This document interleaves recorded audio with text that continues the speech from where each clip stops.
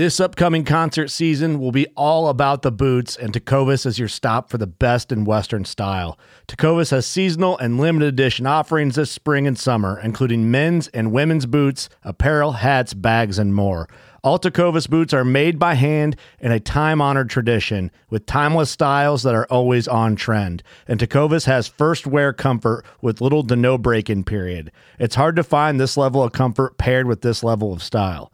Stop by your local Tecovas store, have a complimentary drink or two, that's WCB style, and shop new styles. The smell of fresh leather and friendly staff are at your service. Many stores even have leather custom branding to make your boots truly personalized. And with regular live music and events, there's no in-store experience like it. If you can't make it into a store, just visit tecovas.com. That's TECOVAS.com. They offer free shipping on all boots, as well as free returns and exchanges, and ship right to your door. Go to tecovas.com and find your new favorite pair of boots today. Whether you're just looking to stay warm during a hunt or need maximum concealment, the clothing you wear can make or break a hunt. At MidwayUSA.com, we understand hunting clothing has come a long way, with more meticulously crafted camo patterns, advanced scent control technologies, and weatherproof options to withstand the elements. Hunters have to wait until their favorite season, but shouldn't wait on gear, which is why Midway USA offers super fast shipping. When you're ready for your next system, log on to MidwayUSA.com. Welcome to the Elk Shape Podcast. I'm Dan Staten. This is your blue collar, do-it-yourself, self-guided public land elk hunting learning curve resource where we leverage hunting to create more personal development. Our goal is to educate and encourage our listeners to become the best possible version of themselves through hard work, delayed gratification, and being accountable to themselves.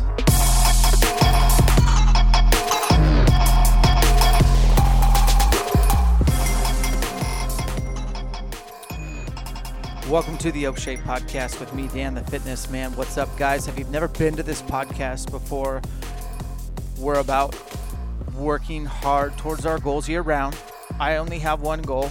I want to kill a bull in 2021, and I haven't done that yet. The slate is wiped clean. I love archery elk hunting for a lot of reasons, but mainly because it gets me to new places. It's full of adventure. It's freaking hard. I like hard things that challenge me. We do it on public land, usually on over-the-counter tags. We fill the freezer up. Yeah, I mean, it's definitely one of my biggest whys in my life. Next to faith and family, it is elk hunting. We're going to talk about fitness. We're going to talk about nutrition, all those kind of things. But today we're going to talk about tag allocation. Today we're going to talk about how to get your hands on the best over-the-counter tag opportunities. A lot of the elk hunters that are successful year in and year out, you know, the 10%ers, they get the best tags possible in their hands. And they don't like to share that information with you. They're not just getting run-of-the-mill tags, and if they are, they're going to areas that they know inside and out, and they know where the elk are going to be when they get pressured, and they will get pressured, friends. So today we're going to bring on a guest that we've had on before. It's been over a year. His name is Mark Livesay.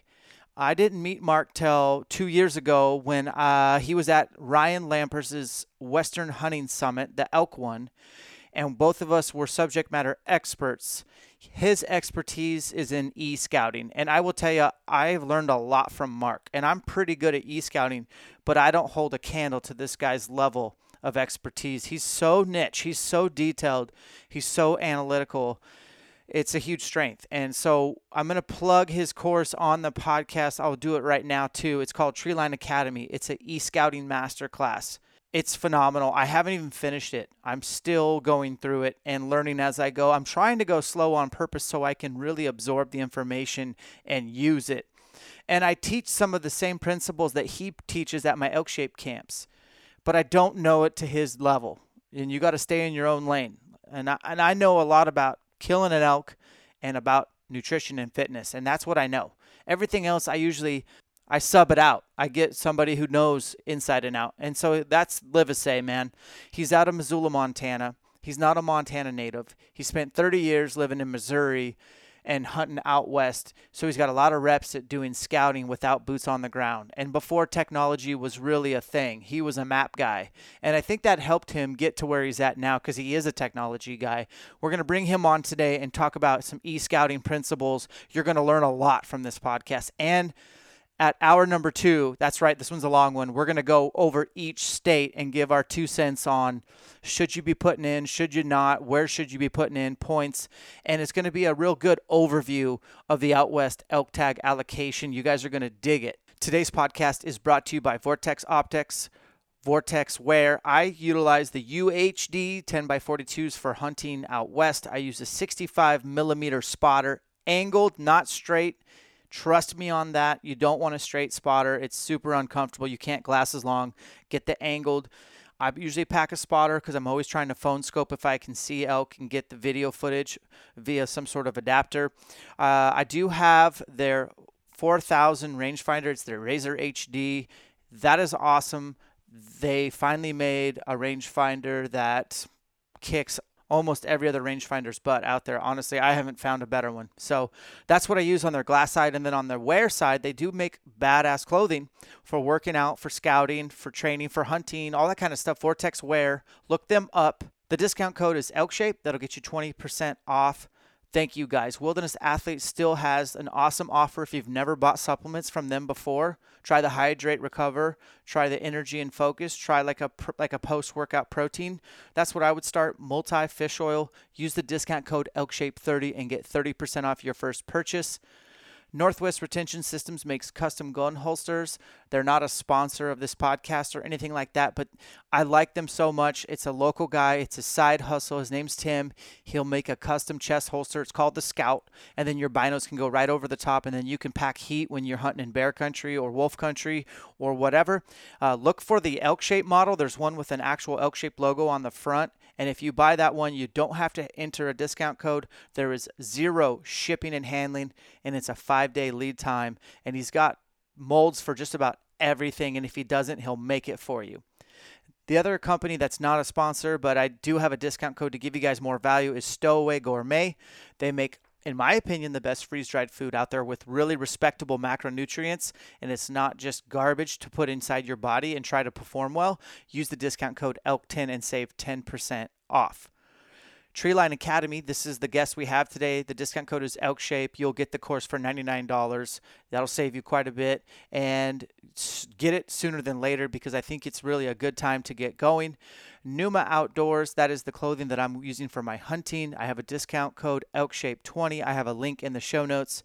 I really dig Numa. I love their camo. I love the actual breakup and camo that they've chosen. It's really, really next level. Check my Instagram if you want to see some of the images. Really legit. So ELKSHAPE20 will get you 20% off Numa. They are a new proud partner, and I'm stoked to work with them. And while you're e-scouting, you might want to utilize TagHub from Eastman's and get the inside scoop on every draw and draw odds. And you can filter so many things. How many hunters are in every unit? How many 6 points were killed in a unit? How many hunters per square mile? I mean, you can geek out. Check it out, and if you get it, use the discount code ELKSHAPE15, and that'll get you 15% off, and that'll be awesome. And lastly, Bakcou e-bikes. The discount code is ELKSHAPE300. That'll save you $300 on an e-bike. I just gave away my e-bike on an ELKSHAPE Chub Challenge in December.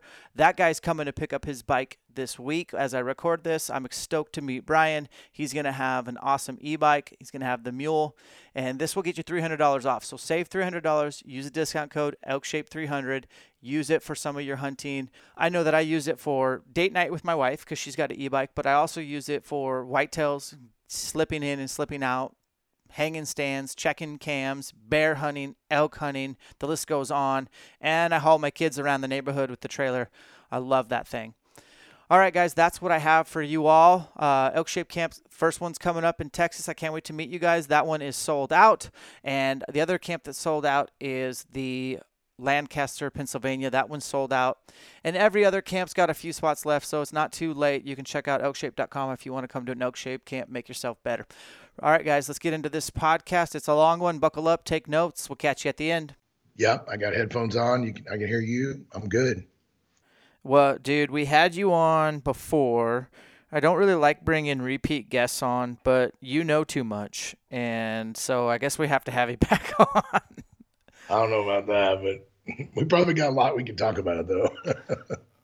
Well, I'm going to pick your brain. So here's the deal, Mark. For those that don't know who Mark Livesay is, look up Treeline Pursuits on Instagram or go to his website. I talk about him on every podcast. I plug his e-scouting program. So today's like a free e-scouting podcast. You guys get to get information. And if you're into it and you want to get his course, make sure you use my discount code ElkShape. That'll save you some dollars. Mark, we're going to skip intros. We're going to get into your elk season. And I'm only going to give you a few minutes, but that's not very much time. But go through your elk season from the time you left your house to the time you were officially out of tags, out of seasons. And I know you had more elk tags than I did, so let's hear it. Yeah, but I probably filled less tags than you did. It wasn't because I didn't have chances, though, that's for sure. Okay, so I left Missoula on August 24th. I rolled over to Idaho, started my season there. I only spent about 10 days in Idaho, and I kind of made up my mind that I was looking for kind of a mature bull there because I knew I had a lot of elk tags. But as anybody that hunted Idaho this year, one of my bigger problems this year, and it wasn't finding elk, it was getting away from people. Even with my llamas, I mean, I was running into dudes everywhere. So the area I was at it's not easy to get away from people in general, just because it's not very wide or not very, it's just not very remote. So the elk are there. They're just being shifted around a lot. So I know Idaho is a pain this year getting tags, but in the long run, I think it's going to be better for some of these units that get a little bit more pressure than other units or regions, I should say. So anyway, I rolled into Idaho, had a great hunt. I probably missed the biggest bull of my entire 30-year career. Opening day, opening archery day of Idaho. I was so bummed about it. And so I missed him, and it was a stupid mistake on my fault. It's a rookie mistake. It wasn't anything to do with, it was just a mistake. I can't blame anything else. I was not expecting to see a bull, and I certainly wasn't expecting to see a bull like that 2 minutes into shooting light, and caught me by surprise opening morning, and I flubbed it. So, but what I decided to do this year to kind of back up, Dan, was with my e-scouting stuff and having my course come out in June, I wanted to hunt all new areas. So I went through the process exactly like I teach it in my course. I researched 5 different states, multiple hunt areas in every state, and I worked through that plan on every hunt. And every hunt I was on was a new area. So it was exciting to try, all my tactics again on all brand new areas. So I'm one of those guys that I know you could have more success from time to time if you revisit areas that you learn. There's definitely a lot to be said about that. But in reality, I'm 55 years old. I'm living in Montana now. I've been here for 5 years. There's too many places on my checklist, or you want to call my elk hunting bucket list. There's just too many places for me to go, Dan. And so I'm just like I'm like a gypsy when it comes to elk hunting. I am just rolling all over the place, trying new places, researching them. 1, I'm testing my system. 2, that's just the way I like to do it. And that's kind of the reason that I kind of started down this e-scouting masterclass journey, was because I've always been this way. So I've always had to do a lot of e-scouting. And coming from Missouri, I really had to do a lot. So I think I'm pretty good at it because I've been doing it so long, and I've been doing it so in-depthly for so long. Anyway, I rolled into Idaho with a friend of mine. My buddy killed a bull, his first bull from Missouri. It was really great. So I spent a lot of time helping him. But we had a great hunt, but I did not fill my tag in Idaho. So I rolled from Idaho. I went straight to Wyoming, and we hunted with 6 of us. 3 tags were filled, some really nice bulls. I called in a really nice bull for Ty Stubblefield, friend of mine. And so we had some success there, but we had a little trouble getting into elk there. It wasn't because the elk weren't there, but we were running into wolf issues. So we had to make some changes. And again, if we would not, we were on plan number 3. We were in hunt area number 3 before we started calling in and killing elk. So if we would not have had those options worked out, we'd have been struggling. We'd probably been struggling pretty significantly. So we ended up taking 3. I came home for 2 days, see my kids. I've been gone for 15 days, I guess. Came back. I went back with my rifle, killed a bull first day, 12 miles in. I was only in there 24 hours, killed a pretty nice bull, packed out, came home for a day, went to Montana, hunted. Didn't get to hunt in Montana very long. And then I had to head for New Mexico. So I headed for New Mexico early October. I scouted for 6 or 7 days prior to the season. I've been trying to draw this tag for 21 years. Again, I hunted the same unit before, but it took me 21 years to draw the tag. So I drew that tag. So I went down there and spent quite a bit of time in New Mexico just scouting and looking at hundreds of bulls. It was crazy. It was really unbelievable. The weather was super crazy hot. So I was solo. So I had to be really careful how far I got from the road. I was worried about the meat. So I ended up having to put a limit on myself of about 2 miles. I figured I could get, 2 miles it was 85, 90 degrees. I knew it was going to take me all day, and I was a little worried about that. So ended up killing the bull on the 3rd day. Pretty nice bull, pretty close actually to the truck. Wasn't too bad. And got it out. And then I was supposed to hunt Utah on my way back, but I hadn't seen my family now for almost a month. So I went ahead and bailed on Utah. So I did not even try for my 5th tag.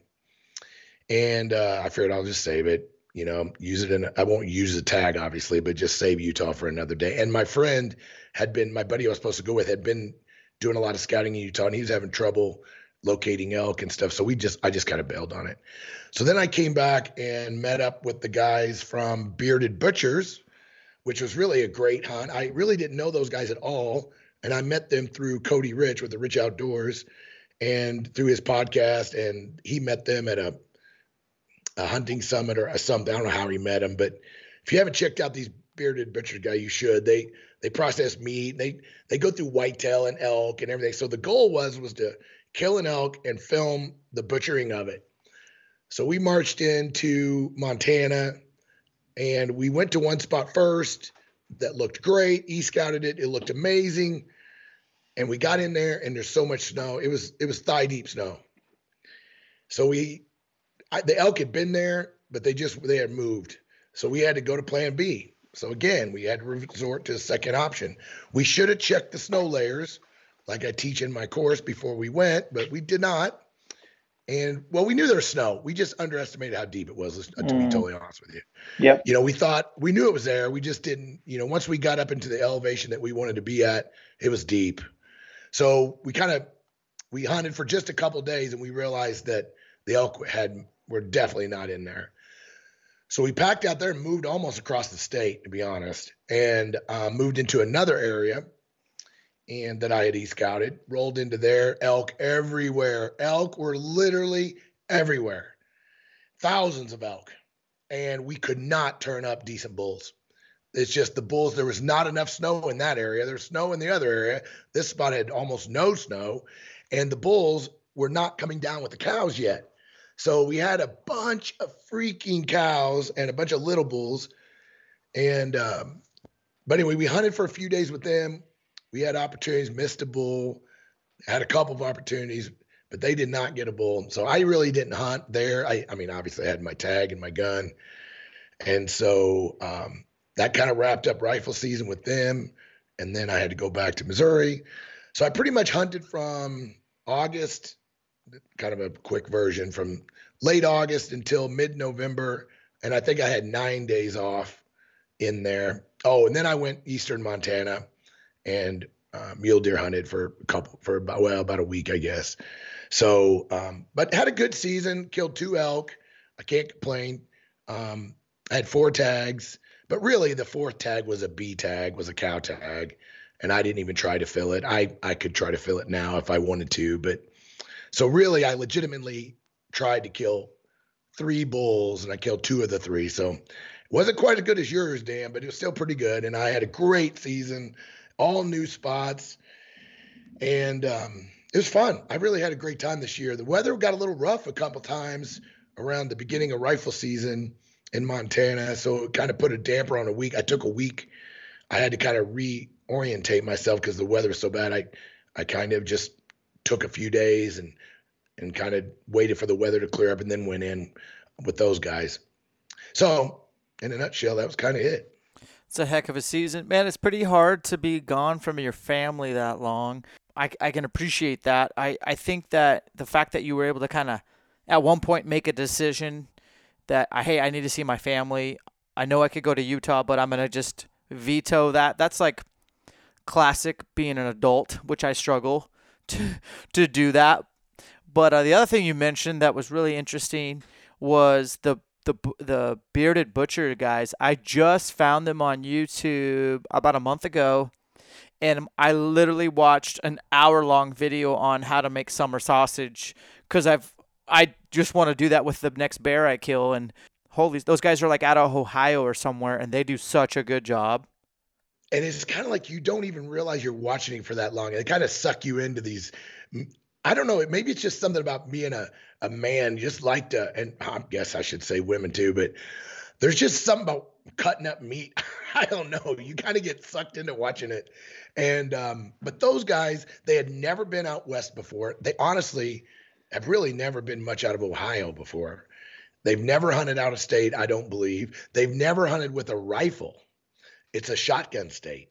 That's right. So it was a crazy new experience for them. And both of their videos are out now. So if you want to check them out, both of the Montana, they filmed the hunt that we were on. Oh, okay. And and both of the part 1 and part 2 with those guys is out. We took the llamas in. They loved that. And so I was really kind of along for the ride, trying to help them more than anything. So, and you know, I love to kill elk. There's no doubt about it. But the older I've gotten, I spend a lot more time taking people than I used to. I used to be crazy selfish about my elk seasons. I mean, I very rarely let anybody squeeze into my schedule. Never. Mm-hmm. Yeah. But moving out here and having some friends back in Missouri and having friends here I love calling out, and I like going with guys. I'm hunting with more people, even though I spend about half my season solo. The other half I spent really trying to help other people kill their elk. So absolutely. I know it sounds weird for a lot of guys, especially Eastern guys, but I get so much out of being involved with the process. I don't necessarily have to be the trigger man. And so I really love it, and so we had great success with that. Lots of the guys I was with killed elk. So my llamas we packed out a lot of elk, I can tell you that. And so it was a good season. Really enjoyed it. Well, let's talk about e-scouting, because I could sit here and BS about the elk season all day long with you, but that's not going to serve the listeners. And what's going to serve them is to get into your knowledge on e-scouting.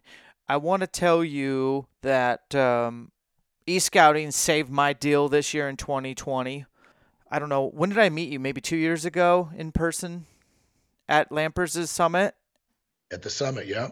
And I was there to talk about fitness or something, some rah-rah motivational speaker, blah, blah. But when you talked, I was a student. I just took notes and listened, and I applied that knowledge. And so going into 2020, I purposely or intentionally hunted all new areas for myself to almost probably do what you were doing, like stretch myself, make me put myself in the shoes of the people that attend elk shape camps. They can't scout from Ohio, and so they got to rely on e-scouting. So I did that, picked all new areas, and e-scouting saved my butt. I always had a next plan, and I don't know if I hunted really the same spot more than a day or two, certainly never 2 days in a row, and always tried to sleep either in my spike camp, which was portable, or in the back of my truck, which was portable.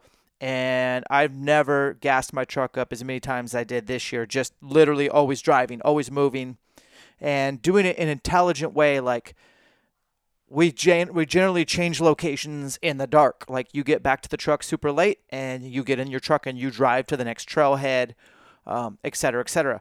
And I got to give you the credit, man. Like, I actually made hunt plans. Never done that before. The proof is in the pudding. I always kind of knew the area without stepping foot in. I always had my suspicions, then I could confirm them. And just, I was real gypsy-like as well. And I like that. So I want to tap into your knowledge on that.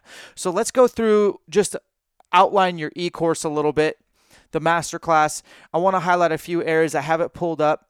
I am prepared, Mark, today. And I want to name a few things and talk about them kind of a little bit in depth, maybe a few minutes on each. So the first thing I think is identifying core hunting areas, followed by establishing zones of pressure. That could be a whole podcast in itself. Yeah. It's funny. I want to point out something you said that I talk about a lot in the courses. I see so many guys that get so excited about elk camp, and they pack their trailers. They pull out these two-wheel tandem trailers, and they've got wall tents in them, and they just set up this small city to elk hunt. And there is nothing wrong with that. And if that's your cup of tea, I mean, I'm not here to tell you that's not the way to go. I'm just here to tell you that you're putting all your eggs in a really specific basket, I guess I should say. And I am a big believer that if you really want to hunt elk and you really want to see the country and be exposed to as many opportunities as possible, I feel the best way to do it is to stay as mobile as possible. And the more elaborate you set up the camp, guys, I've done it, guys. When I came from Missouri, we used to do that. We'd set up these giant camps, and then we'd see a few elk. What the problem was, we'd see just enough elk to keep us there. Because we'd be like, well, man, this camp it's going to take us a whole day to move over to there. Let's just keep hunting here. And it hurt our success because we didn't want to tear down this camp and move.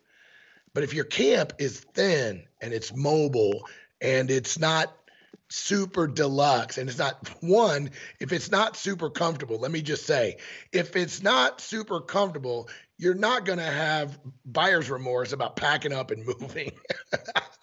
That's a fact. It's a fact. And the more comfortable, and I'm not saying don't have a comfortable elk hunt. I'm just saying the more uncomfortable you are, the more hunting is actually going to take place. I know that sounds weird, but if you find yourself sleeping in, or you find yourself getting back to camp early, or you find yourself taking a half a day off, if you find these things, start asking yourself, is my camp too comfortable? Am I feeling better in camp than I am in the mountains while I'm hunting elk? And if that's the case, sometimes it can pull you into that trap. Does that make sense, Dan? I don't know if I said that correctly, but it can really be a detriment to your hunt. So I'm a big proponent to telling guys to be as mobile as possible and working those hunt areas. You talk about the core hunt areas. It's a huge part of the course. Setting up 5 of those, I usually recommend. Now, some areas, if I really feel like I'm confident, I might only do 3, but I don't think I've ever been on an elk hunt, ever. Well, once I started using this technique, that I go with less than 3.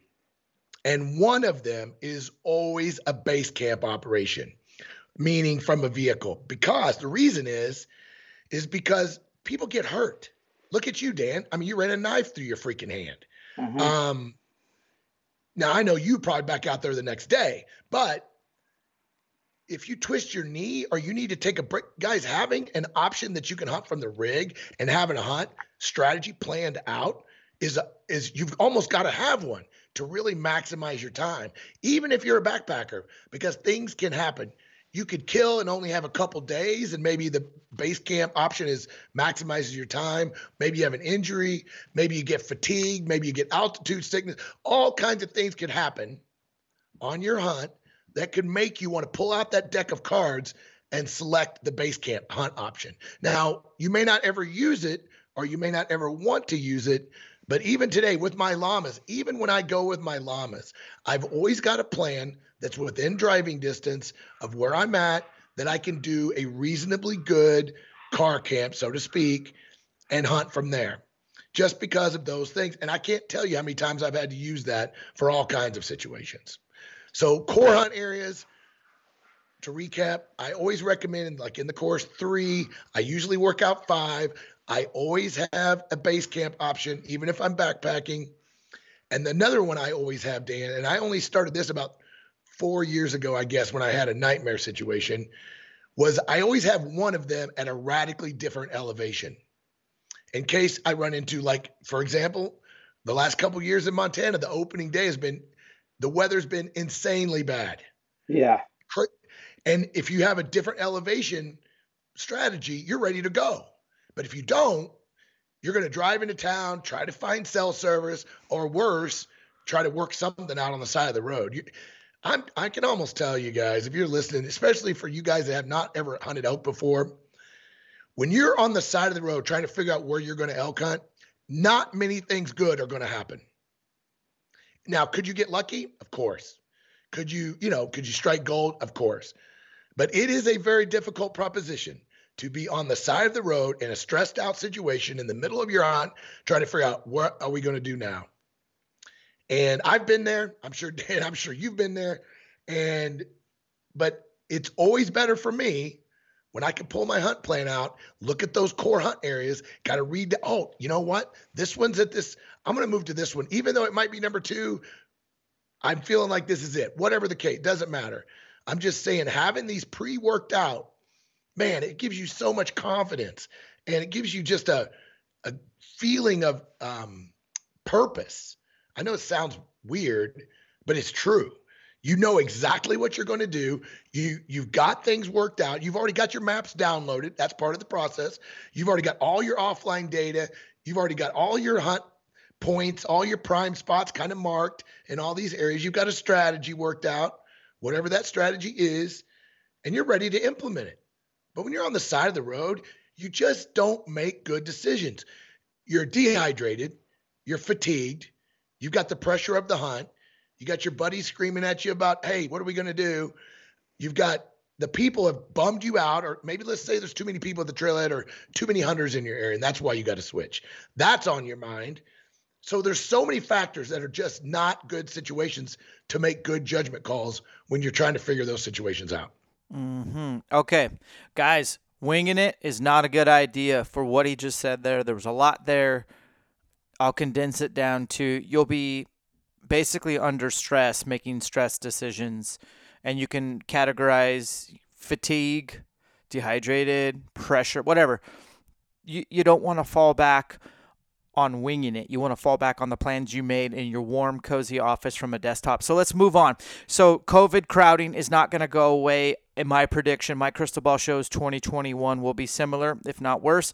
And so I want to talk about establishing zones of pressure before you even worry about where are the micro meadows, where are the feeding zones, the bedding zones, the north-facing slopes, the basins, all that cool, sexy stuff people are looking on Google Earth. Who gives a shit? Let's figure out where everybody's bottlenecking. So with obviously your course dives deep, let's give them a surface level of establishing zones of pressure. Okay, so zones of pressure is probably the most discussed, and it generates the most questions in my entire course, because I spent a lot of time on it. And if you notice the way the course is laid out, Dan, we don't even talk about finding the sexy elk finding features, I don't think, until module 10. Good. And I know and I noticed in the course, Dan, I can see everybody, their progress. So many guys are jumping ahead. I'm telling you, don't do it. There's a process to this. And whether or not you use the entire process, that's not really here nor there. But I think by absorbing the process and hearing the process, you'll be able to pick out the nuggets, or you'll be able to craft your own way of doing it. So I really advise you to pay attention and really focus on the realities, the limitations, the core hunt areas, and now the zones of pressure. So the zones of pressure, I get so many questions. It's probably the most important part of an elk hunt for me. You know, if obviously finding features is important, but before you can find a feature, you've got to put yourself in a place that the elk are more likely going to be. Then you can start pinpointing where specifically they're going to be. Too many guys get caught up in looking for a feature, like they're looking for a north slope, or they're looking for some benches, or they're looking for this nice drainage. And that's kind of the end of it. They're like, I'm going to go in there. Mm-hmm. And they never really evaluate it for the complete picture. Where can you access this thing from? What's the points of entry? How difficult is the entry? How do the features lay out? Is there more than one elk finding feature, or is it just a good north facing slope? I mean, north facing slopes, guys, I know I talk about them a lot, and a lot of people always message me, well, I found elk on the south. I found elk on the east. Of course you do. North is definitely not the only place you're going to find elk. I'm just saying, if you gave me a mountain range and you told me I had 24 hours to find an elk and I could only spend time on one slope, it would be the north. Now, that doesn't mean I won't find them on the south, east, west, or any other slopes. It just means that the odds, and we talk about this in the course a lot, and that goes with the zones of pressure, we're looking for odds multipliers. We're looking for things that increase our odds, and then we're looking to stack those, meaning we're trying to find multiple things that will increase our odds, not just one, not just the north slope. And zones of pressure is the first starting point. It is a tremendous odds multiplier. It's probably the most. It probably increases your odds the most. Now, does that mean you can't hunt near pressure? No. It just means you have to know what you're doing, and you have to analyze the area and kind of make some calls based on where you think that pressure is going to come from, how they're going to access this unit, how they're going to move around in this unit, and what the elk might do in response to that pressure. So if you're in Oregon, I get a lot of questions from Oregon guys. Mark, I can't do your technique with the 2-mile circles around every trailhead and a 1-mile buffer around every road. If we did that, we have no place to hunt. Mm-hmm. You know, there's roads everywhere. And I'm like, I know, but you're missing the point.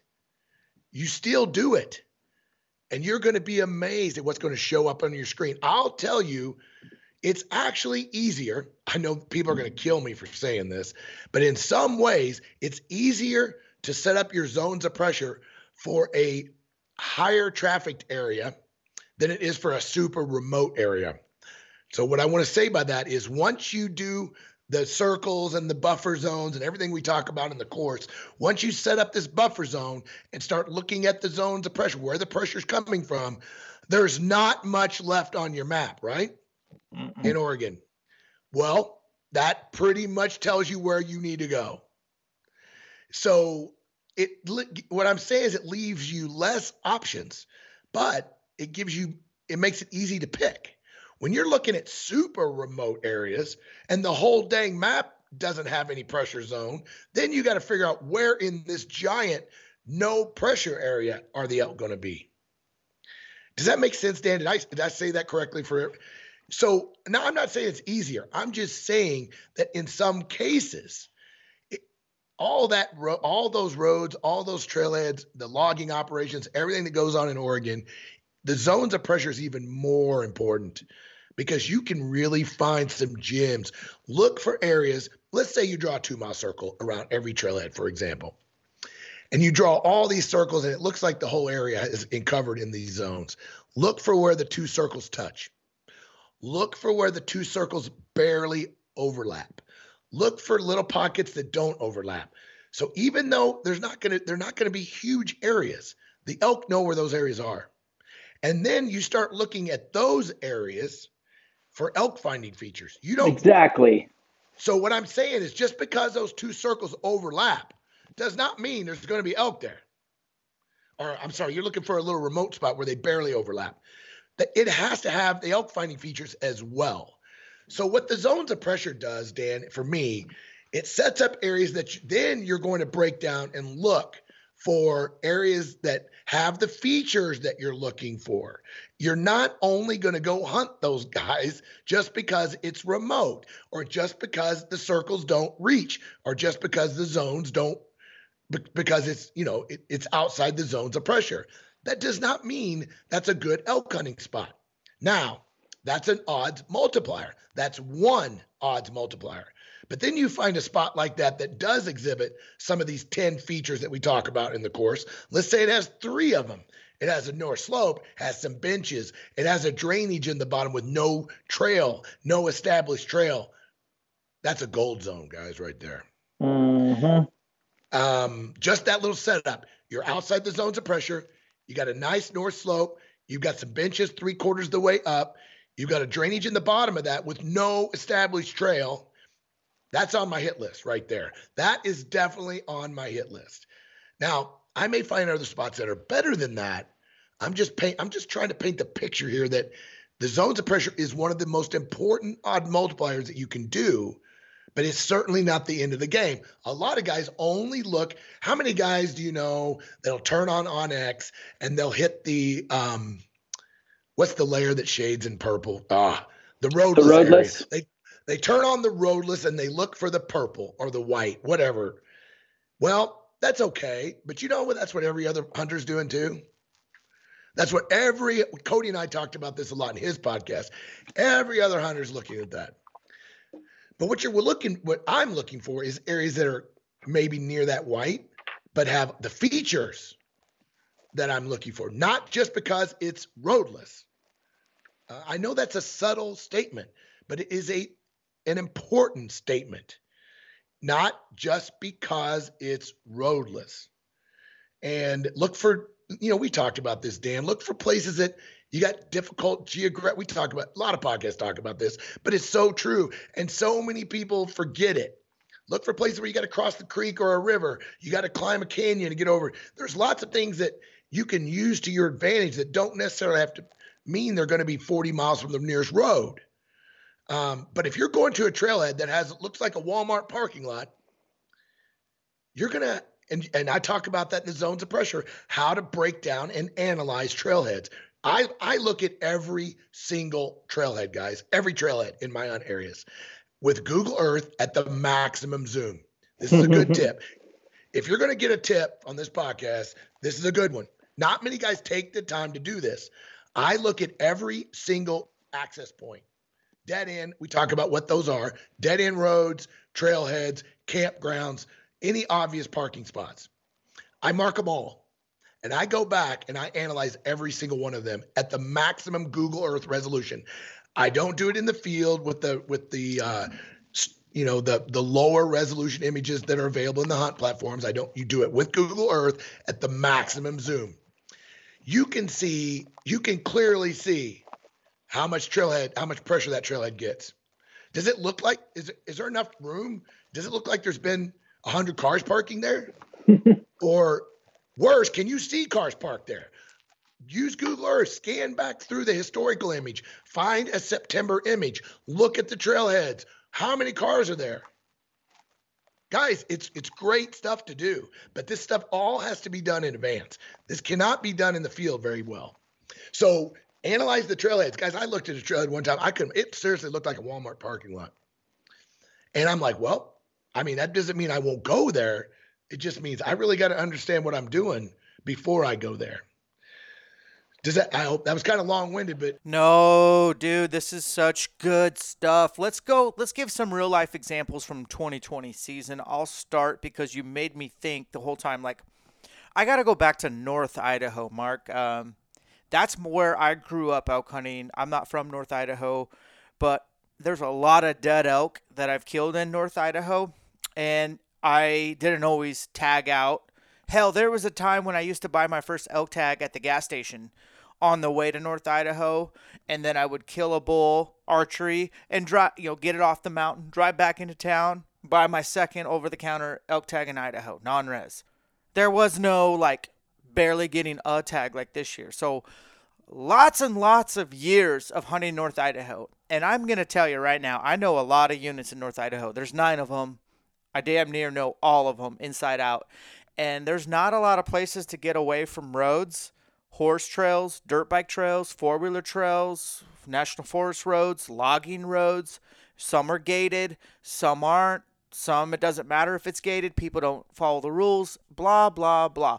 Man, there's so many places in North Idaho that, if you did your due diligence and you found kind of your zones of pressure, you would find places where the 2-mile radius circle on the map touched, but you'd start dissecting the features. And if you really started looking, you'd be like, oh, I can see why elk don't care about that pressure. They have it made. They live in a brush field. You will never sneak up on them. They'll always hear you coming. The wind will always swirl in that feature. They'll always wind you. They always have escape routes. So I just laugh because if you really understand a systematic approach and dissect your areas now, you're going to have a huge advantage. And I hate that we're sharing this, but at the end of the day, fortunately, this is my opinion of elk hunting. It boils down to what's between the ears and how hard you can just grind to get it done. You can know all this stuff, and elk hunting's still really hard, especially public land. It's just, you got to have some luck and you got to not give up. The other thing I was thinking about, Mark, was I went to brand new Idaho area. It took me, I hunted Idaho and Montana kind of back and forth, but I didn't kill an elk till September 12th. And I literally had to go back to base camp, look at zones of pressure, and guess where the elk were hiding from all the hunting pressure. And I've already told this story on this podcast, but the bottom line is I hiked in the dark, and I didn't hear my first bugle till 9:30 in the morning. And I didn't see much elk sign. It just took me forever to get to where the elk were getting in just an hour or two, and had phenomenal elk hunting finally and killed a bull. That, I give credit to you, man. That is establishing your zones of pressure. When I was in Wyoming, again, a brand new to me unit, never stepped foot, had all my hunt plans, pretty much covered the entire unit while I was down there, moving so much. And one of the biggest things we did was cross a really big river in the dark every day, or scale really cliffed out stuff that's kind of sketchy in the dark, and we're pop into little honey holes. I can't tell you enough. Those are a few examples from this year where I really am using the stuff you're talking about.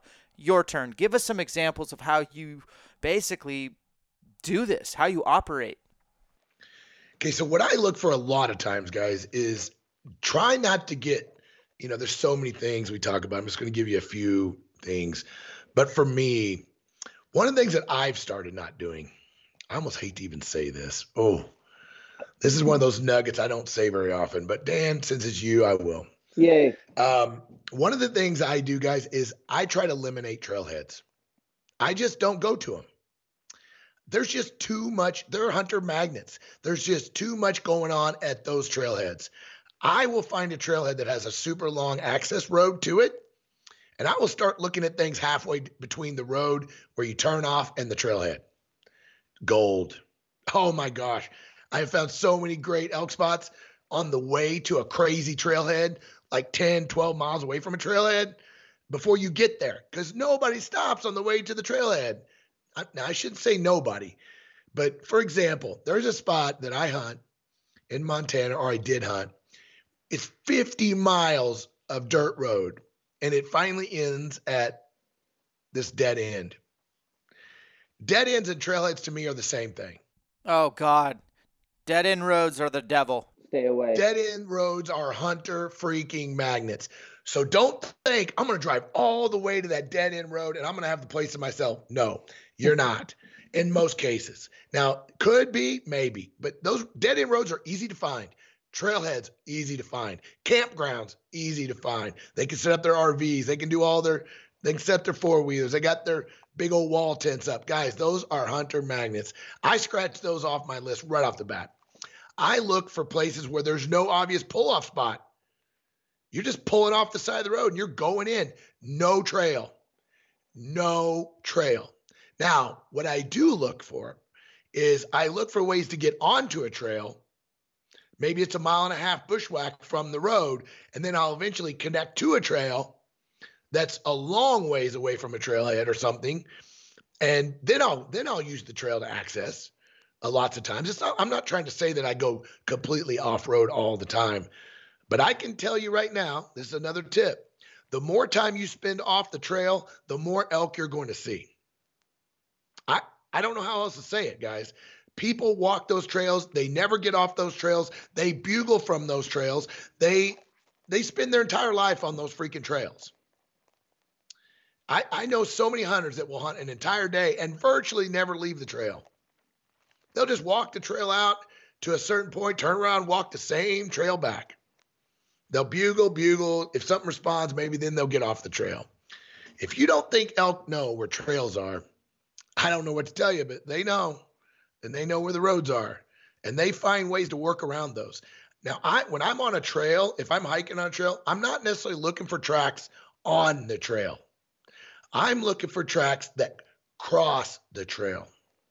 They're very subtle, and sometimes they're very hard to see. Trails and elk trails that are perpendicular to the established trails. Elk have no problems crossing the trails, but you'll be walking on a trail. How many times have you ever been on a trail and you're like, man, there's no elk out here walking on this trail at all?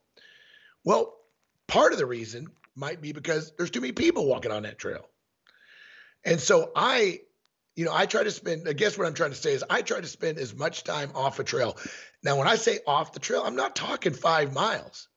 You can get a quarter to a half mile away from an established trail, and you're in freaking the Mecca of elk hunting. I've had it happen to me so many times, but I rarely will find the elk hunting Meccas along the trail. I mean, I don't know what your experience is, Dan, but it happens. Of course it happens. So like day one in Wyoming this year, we got there, set up camp, and we took probably 2 hours and drove as many National Forest Service roads as possible on dirt bikes. The reason why we go on dirt bikes is because we literally can go so fast on dirt bikes compared to anything. And we're literally just jamming down every road and spur road and taking inventory at every trailhead, all the trucks parked, the stickers on the back of the truck, all the campers, who's got block targets or morel targets at their camp. We're figuring out who's hunting, where they're hunting.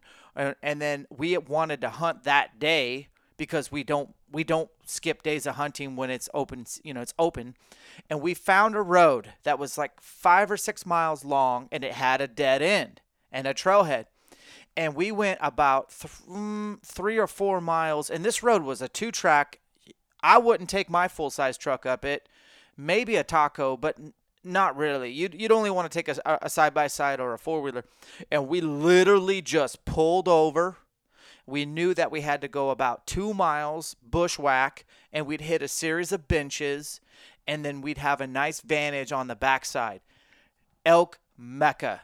And I don't even know what the end of the road looked like. Didn't want to find out because we think the same way. And guys, this is such good information. This is the one podcast you're going to want to probably re-listen, take notes, and then pay up, sucker. Get Mark's course and invest. Now, I have your course, and I've had it for I don't know how many months, and I still haven't made it through it. It says I'm on Mastering Google Earth Pro, which... Oh, you're not even close. But I did skip ahead to one section, which was establishing zones of pressure. And then I'm just about done with that. I got about 5 minutes left on that video. And then I'm going back to Mastering Google Earth Pro, which I'm a pro on Google Earth, but I'm an amateur compared to you. And we did an awesome podcast. I encourage everyone to go back to the first time Mark was on this podcast. We literally did a podcast where we told you to have Google Earth pulled up and then Basemap or OnX or Gaia pulled up, and we talk you through how to like mark it up, transfer to your mapping platform. Go back and listen to it. I'll leave a link in the show notes. But the cool thing about your course is it's evolving. It's not like you just added a whole nother section on identifying, like, I believe, places to glass. Is that correct? I think you particularly, I'm really anxious to see, because you're one of my few friends that is Google Earth crazy like me. And I think you are going to be one of the guys that will really geek out on this one. This glassing module, I think I know I'm tooting my own horn here, but there's nothing like this out there nowhere. There are tools and techniques in that module that I have never seen anywhere, on any forum, never talked about on any podcast, never even been discussed. And there's 3 or 4 things in that module that I have never seen anywhere else. I don't know why. Now, I think there's guys that are using them, but I don't think they're talking about it that much. And when it comes to glassing spots particular, and not only glassing, but for other aspects, I think it's one of the best modules. I spent over a month after I wrote this module. I spent over a month fine-tuning it, retweaking it. I recorded this module 3 different times because I just couldn't get happy with it, with the examples primarily. I go through some examples and really show you how to use some of these tools. And I ended up having to record it 3 times because I just wanted it to be what I wanted it to be. And so I think you're really going to like this glassing module. It's an hour and a half. And I do want to say this. I know, Dan, you said, guys, it's not easy to work through this course. I'm just going to be upfront. It's long. It's detailed. Now, I try not to repeat myself a lot. I write every module out before I do it so I don't get down too many rabbit holes. But I think that if you take the time, do it at your pace. Don't try to do it all in one night. Just do it over the course. That's why I give you 2 years of membership. No other platform that I know of does that, because I know it's going to take you 2 years to get your e-scouting game dialed. And I want to help you get it dialed best I can. So it's a 2-year membership because of the sheer amount of content. And I know it's going to take you that long to really fine tune your game. Because, guys, I can tell you how to write a hunt plan for me. I can tell you how I define hunt areas. I can tell you how I use Google Earth. But really, you're going to have to watch these modules, try some things for yourself, and find what works for you. Like, guys, I'm starting to use Basemap now more. It's got some really great stuff, but it's got some freaking major problems for me with a couple of things, but not anything that I couldn't use it, but there's a couple of things. And OnX, same thing. Gaia, same thing. I say this over and over in the course. It's like trying to fix your car with a screwdriver. Are you going to only use one tool? When you go elk hunting, do you only want to use one tool that will dictate your success? Now, if you do, that's fine. And you're welcome to do it. And this course will work for you no matter if you're an OnX, dyed-in-the-hard wool fan of OnX, the only thing you ever use, you don't even want to hear. It's like a 4-letter word. If you say anything else, so be it. No problem. But I found that you use the right tool for the right job in the right area and the right application. We spend a lot of time in the course talking about that. Sometimes it's Gaia, sometimes it's OnX, sometimes it's Basemap. But when I'm at home e-scouting, it's always Google Earth. Always. Now, I'll have Gaia open. I'll have OnX open. I'll be jumping back and forth. But guys, there's nothing better than Google Earth still, even with these hunt platforms. This 3D stuff, I'm not going to get into it on this podcast, but in that module, that glassing module, Dan, you just talked about it, I go through the 3D with a fine-tooth comb in GoHunt.com, in OnX, and in Google Earth. And I show you why I use it, when I use it, what the deficiencies are, where the high spots are for each one of those platforms. But when it comes to tilt and 3D and the best view, the highest zoom resolution, and the most features, it's Google Earth. Now, you might be saying, well, I can't do fires. I can't do topo. I can't do zones of pressure. I can't do motor vehicle use roads. I can't see the hunting units. I can't, all these things. Yes, you can.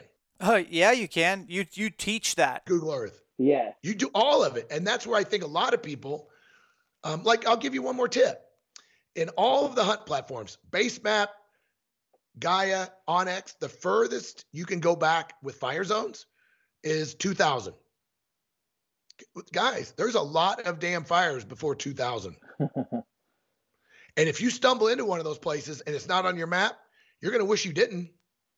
Yeah. So I double check all of my fire zones with Google Earth always, because they go back to the 80s. That's next level. It's a great tip, guys. So, for example, you get a whole hunt area worked out and you're really excited about it. I will jump over to Google Earth and I'll check it out just to be safe, just to make sure I didn't miss something, and just to make sure I didn't have a fire that I didn't know was there. And I've heard some of the, I don't want to name a hunt platform, but I've heard some of them are going to go back and they're going to start from 2010. I'm like, why would you do that? I mean, I want to know where those old fires are. Those things, they can still, not only can they still be good, but the real problem is they can be horrendously difficult to navigate. Once the trees start to fall, those places turn into nightmare zones. It's also not a place to pitch your tent. Exactly. It's very dangerous for that. And so these are just a lot of things. I know we're kind of all over the place, but Google Earth and setting it up correctly, we talked about this, is really, really valuable. And I think it's worth the value of the course just for that. Yeah. Well, let's talk about tag allocation and kind of end there. I think we've pumped everybody up on e-scouting and given some pretty pertinent information on how to be next level. But let's talk about tag allocation and kind of how to plan for the unknown. Like myself, I prefer to have 2 elk tags, obviously out of state. I live in Washington, guys. I will always have a Washington elk tag. I have to buy one in order to apply for the limited entry, limited quota areas in my state. And so do you guys. If you want to put in for Washington, it's a flawed system. You end up with an elk tag. Even if you're just putting in, it's terrible. So Washington's got 350 plus bulls, several units, but they're very hard to get tags, and it is a bonus point system. So it's very much, you could draw with 0 points, 1 point. You could have max points of 25 years and still not draw your elk tag. So I try to pull an Idaho and then one other tag, whether it be Montana or Wyoming, or 13 years ago I used to draw New Mexico, which I still don't. Things like that. That's kind of my strategy, is like I'd like to have 2 tags. Last year I ended up with 3, actually 4 if you count Washington, but that was just an anomaly. Like usually I don't draw that. But how about you? Like you also have a lot of time off. We do get the comments, must be nice, and I do want to I want to put an asterisk next to that. I've quit jobs for elk hunting. I've been obsessed with elk hunting since age 20. My whole life is set up so that I can. I am very intentional with my family year round so that I can be set up to be gone. We can do a whole podcast on lining up childcare, lining up family vacations, working on your job so that it's running when you're not there. But I don't feel sorry for anyone. Your life is what you make it. And I'm not apologizing for that. So let's get beyond the must be nice. I choose time over money, period. End of story. So for you have a lot of time as well. You've made it your way of life. How are you setting your hunts up with a mix of, because you do it all, archery, muzzy, rifle, you don't care. You want to elk hunt. Take us through an overview of your approach for tag allocation. Well, for me, rifle's a new thing for me for elk hunting, guys. So when I came from Missouri for the first 25 to 28 years of my elk hunting career, it was archery only. I think I went one time on a rifle because I did not fill my archery tag in Wyoming. And as you know, it's a general tag. So you're able to come back with a rifle. So I did that in Missouri one time and did get a bull then, did finally get my bull. So I did that one rifle hunt. But before that, no. I didn't do anything but archery. I love archery. I'm an archery guy through and through. But now that I'm living out west for the past 5 years, rifle season and muzzleloading options have allowed me to extend my season from, I can basically hunt elk now from the end of August till the end of November. And I like that. So, and again, I want to say what you said, Dan. My life wasn't always, guys, if you want to think that I was born with a silver spoon in my mouth, you're crazy. I worked and worked and worked. I'm an entrepreneur like Dan. I spent so many years, 100-hour weeks, but I would always take 20 days off to hunt elk. It's just what I did. And I might have to do 100 hours a week the rest of the year to do it. And I set my schedules up. Now I missed a couple of years in the 30, but not many. But I had to make sacrifices. And I do the same thing. Dan says, I know this isn't the podcast, but we homeschool our kids. I work from home. I'm with my children and my family every single day, all day. They celebrate when I go elk hunting. Maybe it's just because they want to get, they're ready to get rid of me maybe. But my wife she's an angel, man. I'll give you a quick story, Dan. I was in Wyoming. I told you I did not kill one with archery. I was bummed out. I had chances. But I helped some other guy. It was great. I get home. I wasn't even home 24 hours. And my wife says, well, what are you going to do? I'm like, well, I didn't get one. She goes, you're going to get your gun and you're going to go back down there and you're going to freaking chew one. I'm like, okay, if you say so. And I packed up my llamas, drove back to Wyoming, killed a bull, came back. But I wasn't going to go. I really was not. And my wife said, no. You're going back to Wyoming. Now, my wife's a big thing about non-resident elk tags. She doesn't mind that I get them, obviously, but she wants me to fill them. Mm-hmm. so I feel she that. said, you get your ass back to Wyoming and get it done. So I licked my wounds, packed up my llamas, and headed back. So anyway, I am so blessed now that I've kind of retired from my main business. And I do get to spend. So I know the blessing. But I will tell you what I did this year was a mistake. It was kind of like you said, Dan, I did not plan to have 5 elk tags. I drew 2, Utah and New Mexico. I was not planning on. I haven't drawn an elk tag in New Mexico in 20 years. So I kind of had forgotten that I even put in for the thing.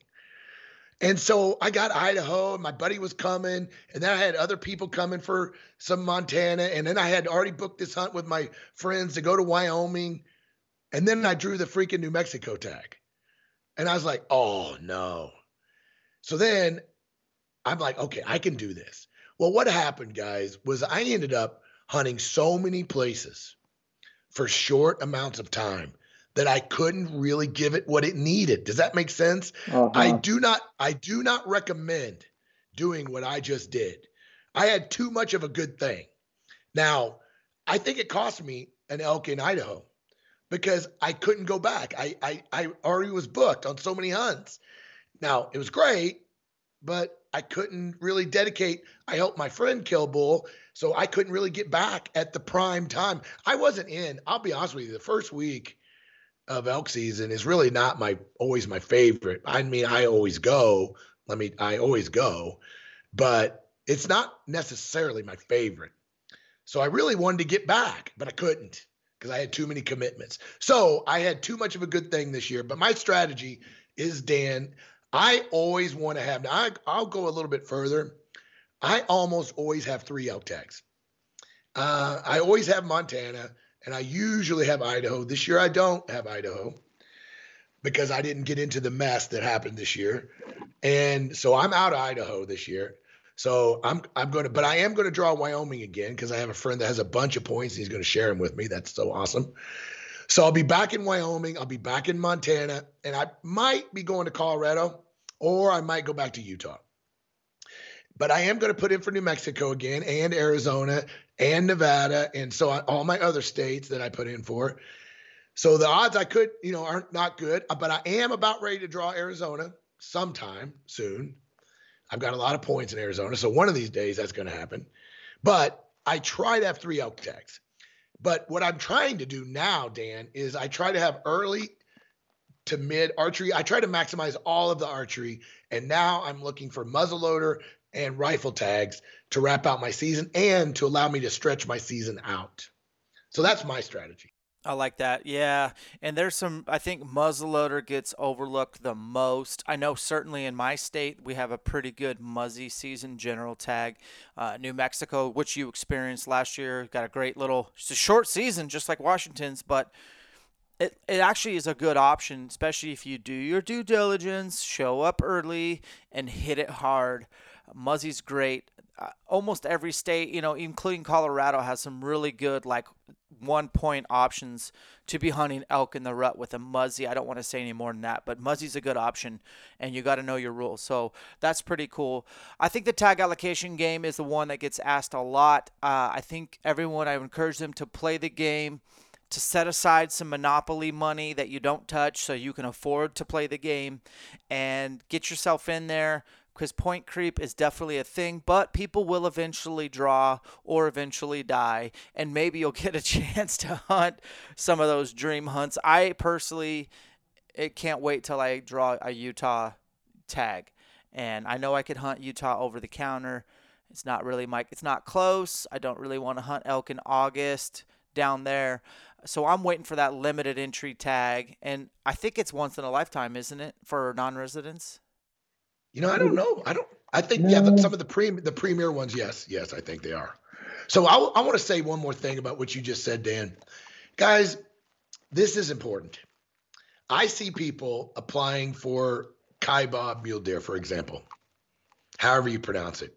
Kaibab, don't hold me to it. The primo units for mule deer in in Arizona. I have a couple guys every year. They'll send me a message. Hey, I'm going to start applying for Arizona tags. And I want to get one of the Kaibab tags. And they buy a hunting license.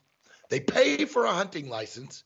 They pay for the tag, not the tag. They pay for the drawing. And you know what their chance of drawing that tag is? 0. I mean, let's be honest. They do a random, but they get so many. It's virtually 0. Yep. And with the point, and I hate to burst your bubble, but with the point creep, if you start putting in right now, you're never going to draw that tag. Never in the history of mankind will you draw that tag. I know that's crazy, but it's pretty true.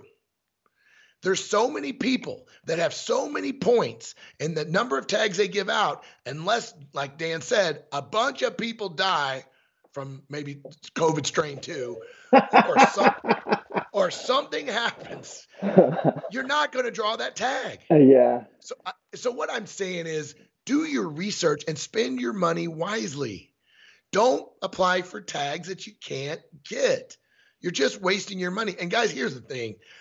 I love to get a glory tag like anybody else, but I'd rather be elk hunting. Like Dan is playing it the way I do. I go for some glory tags.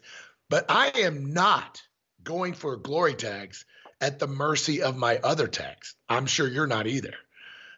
There's no way I'm not going to elk hunt at the maximum number of days. So I work the system. I know every 2 or 3 years I can draw Wyoming. I can draw it every other year if I'm willing to pay for the freaking special tag, which I am in most cases because I love Wyoming.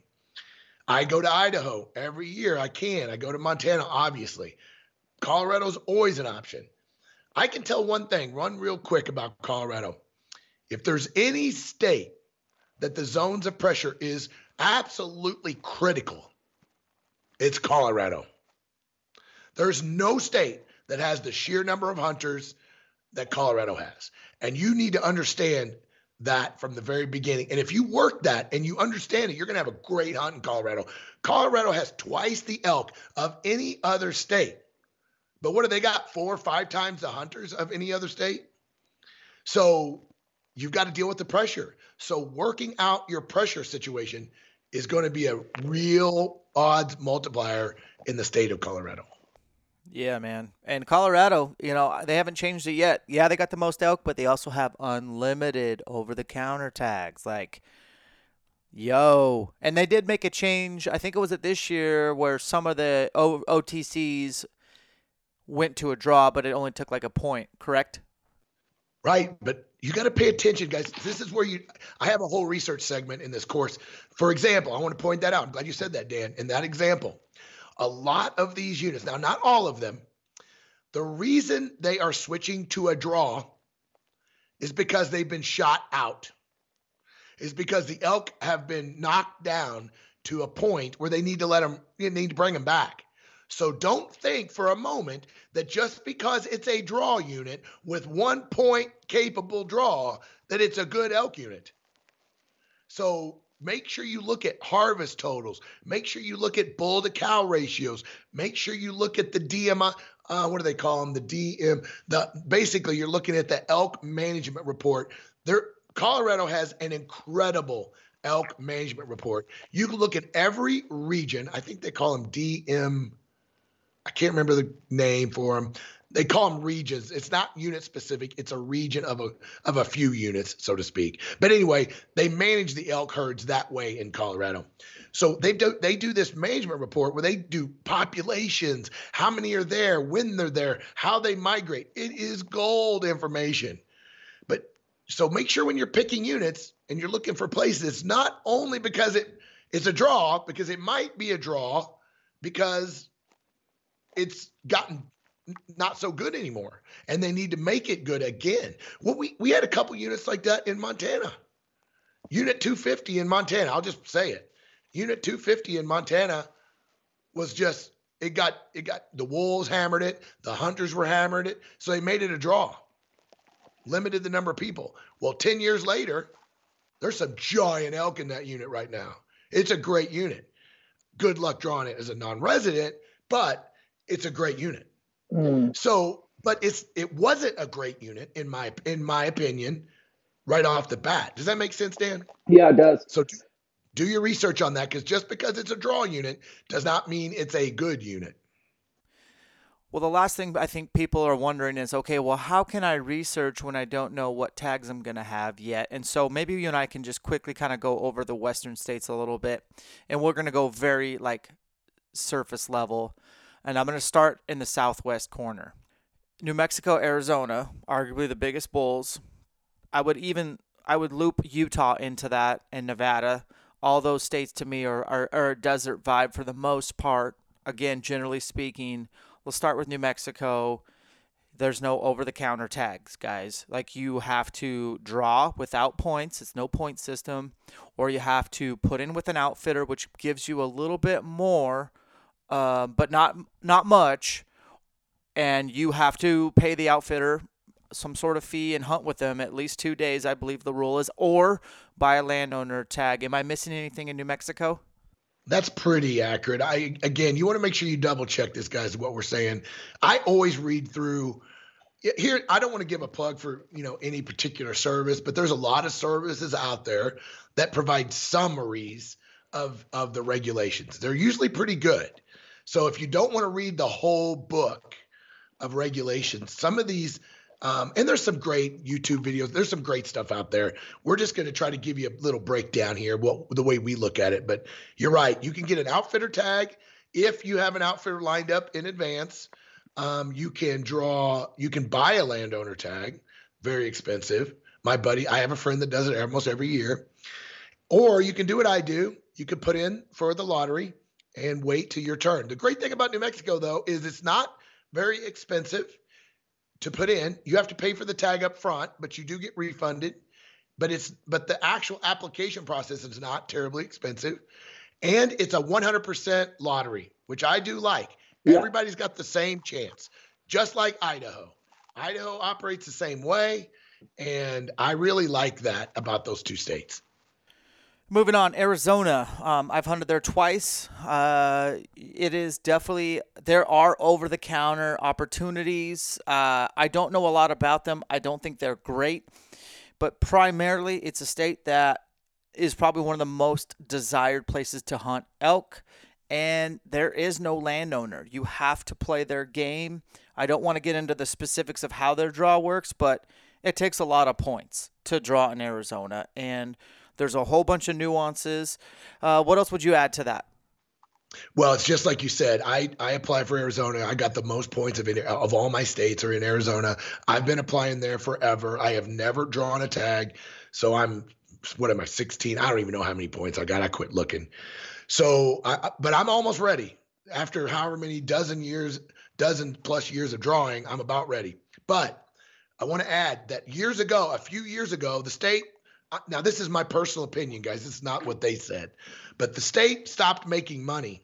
And what I mean by that is that nobody was applying for New Mexico anymore because it's a true preference point state. There is no way to draw a tag in Arizona, no possible way until your point total comes up. Well, nobody was putting in anymore. So they couldn't collect all those upfront tag fees. They weren't collecting the administrative fee. They were losing money. So then they gave a random option and got everybody all excited again. So 1% of the tags, now I think it's more than one, but barely, they give out as a random. So now everybody thinks they got a chance. You virtually don't. I mean, I hate to burst everyone's bubble, but you virtually don't. Honestly, you're better off to buy a lottery chance in the governor's draw, probably, than you are getting a random draw tag in Unit 10 for elk. So, I mean, you can do what you want to do, but if you're working the random component in Arizona, I think you're spending a lot of money for very little chance. But if that's your game, that's your game. No problem. I feel that. Nevada is a state I have hunted archery elk and killed one, and I'm on a wait list to even put back in. It's they changed it from 10 down to 7 years. I think I have another 4 or 5 years until I can even put in. I did draw with double-digit points. It was incredible. It's very stingy with their tags, not only for non-residents, but residents as well. They do have a few cow hunts here and there and possibly some spike-only type stuff.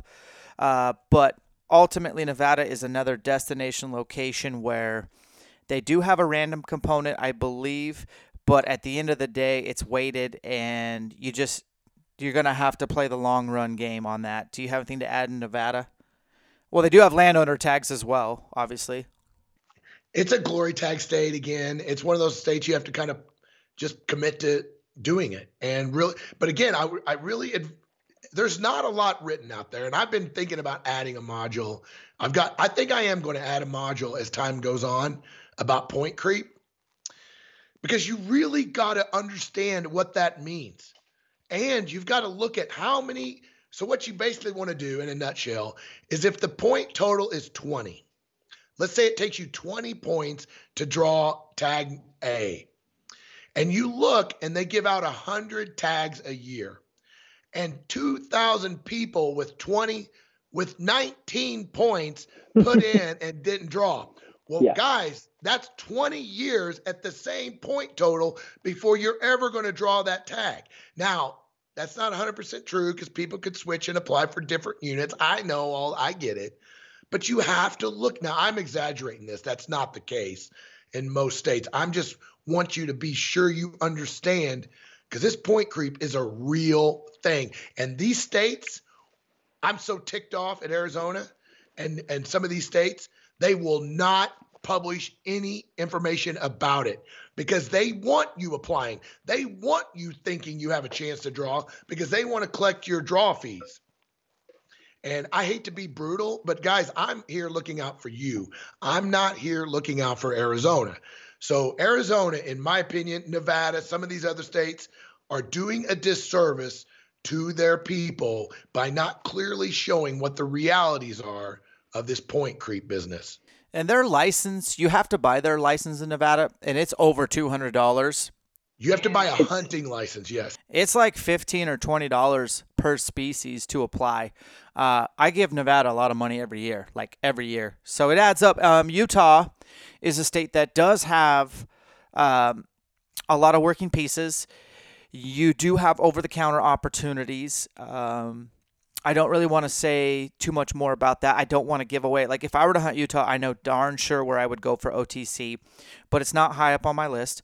I'm saving up for limited entry, and I'm a guy with like probably 13 or 14 points in Utah, and it's not on my radar. I'm not going to draw yet. I'm just not. And there's sleeper units all in there, but Utah's got some of the biggest bulls out of any state. Look up the data. Their tag, I believe you have to buy a hunting license. It's usually $60 or $70. It's not that bad. But ultimately, the odds are really not that great as well. There's a lot of people in front of me to where the point creep's affecting me with well over double-digit points. But so what I'll add to Utah is Utah really, if you really look at it as a non-resident, we've got better opportunities than the residents have in a lot of cases. That's true. We can actually apply as non-residents because I think they like the non-resident money. Again, I'm not trying to be ugly to these states. It's a money game for these guys. Let's be honest. It's how they fund their operations. Nothing wrong with that. I think it's gotten a little ridiculous, but it's my personal opinion. But so they allow us as non-residents, we can apply for all kinds of species and all kinds of tags. Residents can't. They're a little more limited. So Utah is a decent non-resident state. It will take you a while to get some of the primo tags. I will say the same thing about the over-the-counter. It's a lot like Colorado. I'm just going to be honest. There's a lot of pressure. You really got to understand your pressure. They've got some elk. They do not have near the elk that Colorado has, but they've got a lot of pressure. So you've got to really understand that and really kind of work that if you're going to try the over-the-counter. Now, I will say unit. Now, I hate to even throw this out there because people are going to get really mad about this, but in some of the premier units in Utah, you can do spike-only hunts, which I know the people that are drawing those tags hate that. They're running into hunters all the time when they're trying to fill the tag of a lifetime. I'm sure that sucks. The guys are out there bugling in bulls when they can't shoot them. But you can hunt a lot of areas in Utah for a spike-only and cow hunts, like you mentioned before. So, absolutely. And then there's Colorado. So most elk out of all the states in the union, we talked about it already. So be prepared. They do offer over-the-counter, unlimited, highest hunting pressure areas, but the most elk. You do have a lot of areas where muzzleloader starts third week in September, so you could consider that as an option. I don't think it's a great state to build points in. It's a true preference point state. And someone like me with, again, similar points in Colorado that I do in Utah, I started out probably 15 years ago thinking that I was going to hunt the northwest corner someday. And then it went down to, and I'll say units for Colorado because it don't matter. And then I was like, well, maybe I'll just put in for 76. That is no longer an option. That is no longer an option, friends. And then there's a next one down below that. I'm not going to say that name, but you could do some research and probably figure out what number I would say. That's no longer an option. And so here I am in purgatory. So I would recommend not really building points in Colorado, but I would recommend maybe that's the one state I would try to learn an area, draw it every year as a backup plan, and really get familiar with some country and figure out, your points of access, where pressure is, where the elk retreat to, what happens when the muzzy guys show up, and learn your patterns. What do you have to add to Colorado? Well, Colorado, I've had the most experience. I hunted 25 years of my past 31 years in Colorado. At least one of my states I hunted that year. So I have a lot of experience in Colorado. And I did what you did. I tried to go for the northwest corner first. I tried to go for some of the other units, and the point creep was not possible because it's a true what he's talking about with a true preference point state is there's no random option. It's either you have enough points to draw or you don't. Final, end of story. But the problem is happening is you've got, like, I think some of these units now are up to 28, 29 freaking points. But the problem is there's 200 dudes at 28. And they're only taking 50. So it's not going to work out well for you. It's going to take it's going to take the guys at maximum points in Colorado, maximum, multiple years to draw the tag. So, but with that said, I will go one step further than what Dan said. I do think Colorado's a great draw state, but your max points is 5. There are some great units in Colorado. I'm not going to name them, but there are some really good elk hunting units that take 5, let's call it 4 to 6 points. But once you pass that 6 point, you're in Dan's zone. You're in purgatory. You are drawing points for virtually no chance of getting to the max. So if you've got more than 5 or 6 or even 7 points, in my opinion, you need to cash them in and hunt Colorado. And then build them again and get back to 5. But what's great about Colorado is you can hunt over the counter and build your points. It's fantastic. So you can apply, which you should always be doing if you're interested in that. You apply for a preference point only in Colorado. Don't apply for the tag. Now, they did raise their fees, and they did make you have to buy a hunting license like every other freaking state is starting to do. But it's still not terrible. And you can draw your points while you're hunting over the counter. And there are some decent tags, like Dan mentioned, muzzleloading tags that take 2 to 5, 6 points. There's some good archery units that take that same range. But in that, let's call it 8 to 20 range, there's not much in that range. It's at the top or it's at the bottom. That's kind of it, in my opinion. Then there's that cowboy state. I happen to love Wyoming. I've hunted it 2 years in a row. It's a state that I would love to hunt every year. I don't think that's the option for a lot of people unless you have friends willing to share points. And their elk numbers are great. They're doing a good job. If you look at their historical data, I believe in the mid-'80s they were around, 75 to 80,000 elk statewide, and they're up in the 120s, maybe 130s now. They're doing a good job, despite wolves and G-bears. But Wyoming is, they made some changes that made it a lot less sexier. So, Mark, I'll let you talk about that. And then you've hunted Wyoming probably more than I have. I think it's a must-apply state. I would prefer everybody didn't apply for it, but it's a good state, and I'm going to shoot people straight. Yeah, I'm going to shoot him too. I hate to mention it. I hate you even talking about Wyoming because but we're both in the same boat, guys. I decided a few years ago that I want to see elk hunting be successful and thrive and not be eliminated. And the only way that's going to happen is if the hunters band together and we support each other and quit playing this game of bashing people. All the stuff that goes on nowadays, it's ridiculous. All we're doing is hurting ourselves. United, not divided. That's what I'm standing by. That's right. And even when I created this course, I've gotten a lot of hate on this course. The people are like, why in the world would you lay it out like that? I'm like, because I wish somebody would have done it for me from Missouri when I started 30 years ago, because my first 6 or 7 years, guys, were pretty thin. Mm-hmm. I killed some elk, but a lot of times it was pure accident. But I mean, the elk ran into my bow. I mean, virtually. So I love sharing it now. Now I know I get hate and some, but it's okay. But Wyoming's one of those states. I'm going to just tell you, it's my number one state. If I had to hunt any state for the rest of my life, it would be Wyoming. Even living in Montana, we battled when we moved to Montana. We almost moved to Wyoming. It's pretty desolate in Wyoming for the most part, so we just couldn't live there. But you can hunt Wyoming every year, almost, if not every other year, if you're willing to play the game and buy the dang special tag.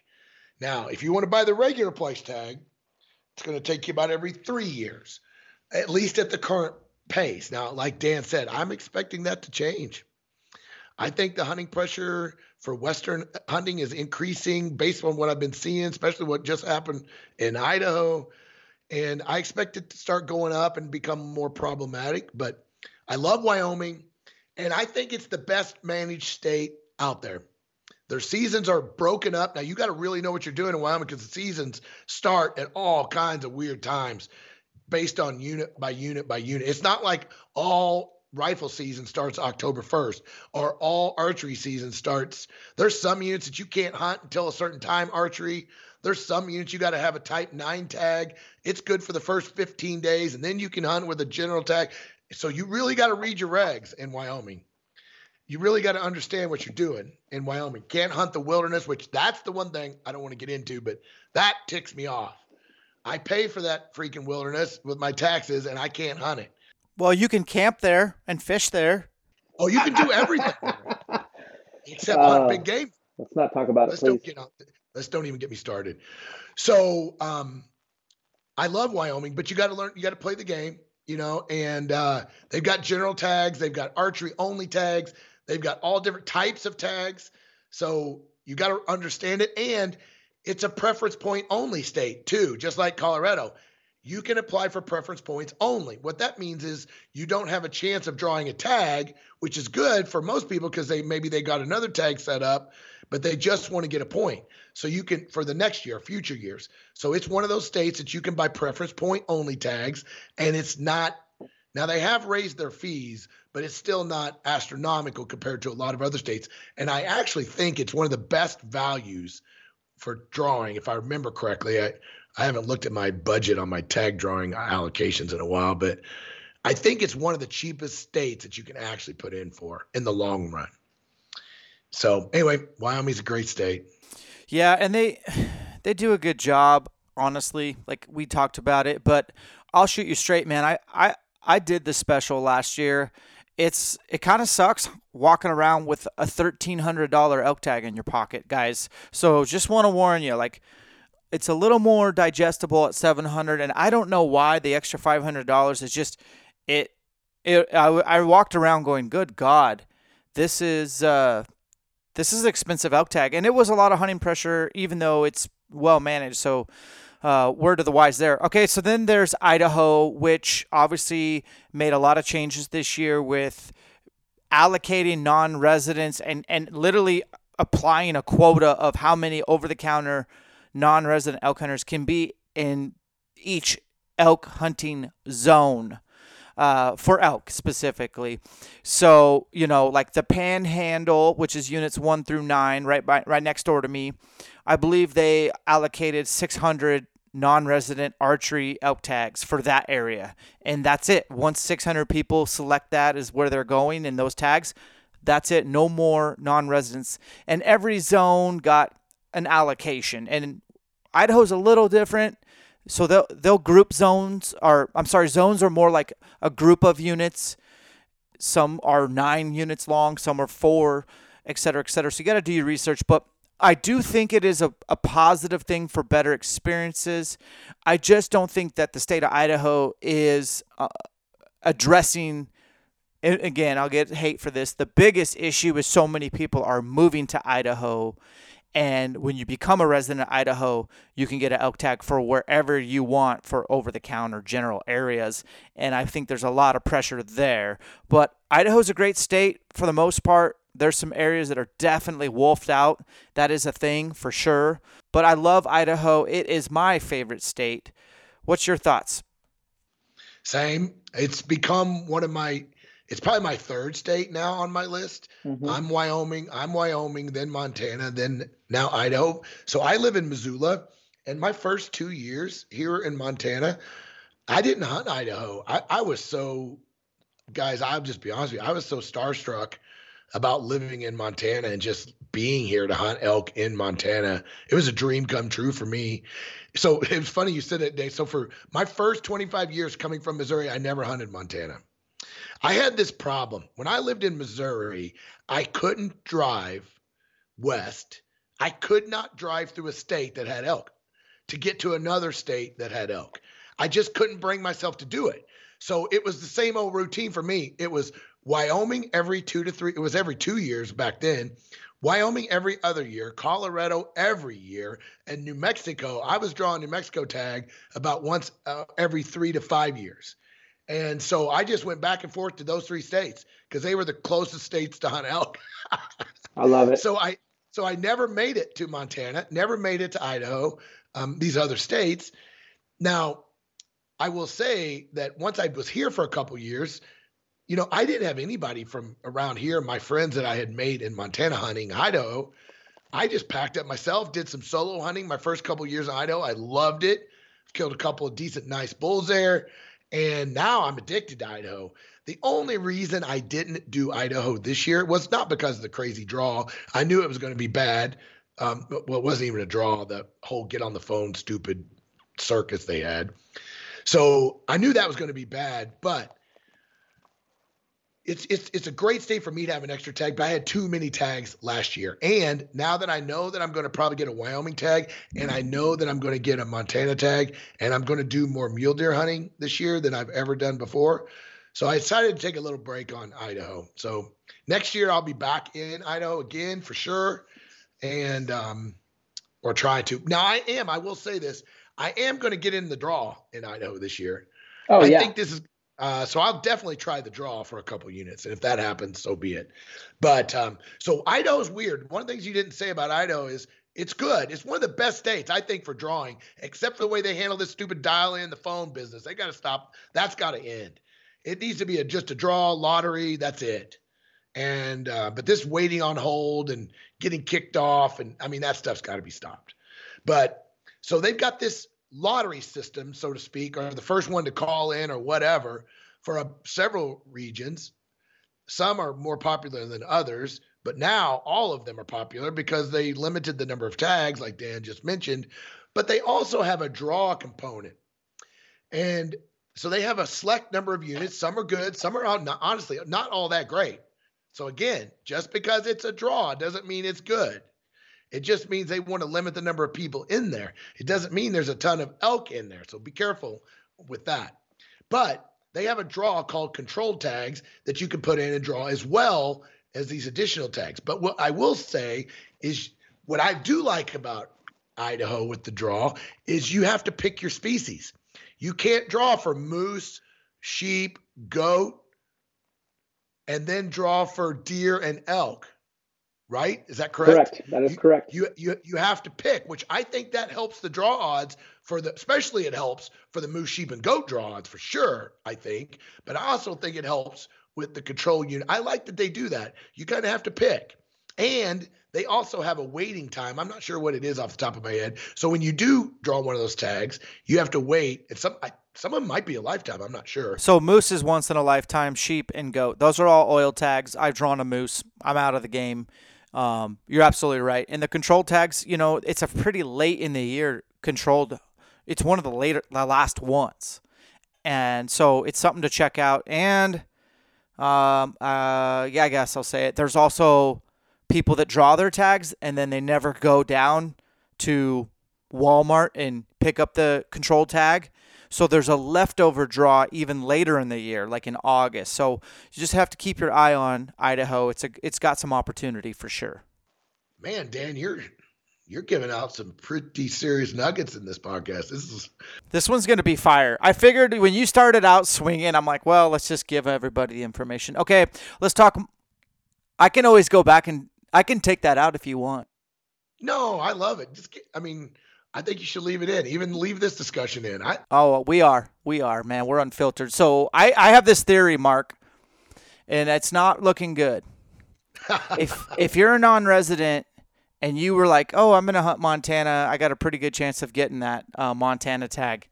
I think this is the year you're going to be in for a surprise with how many people didn't get their over-the-counter go-to tag that they usually do.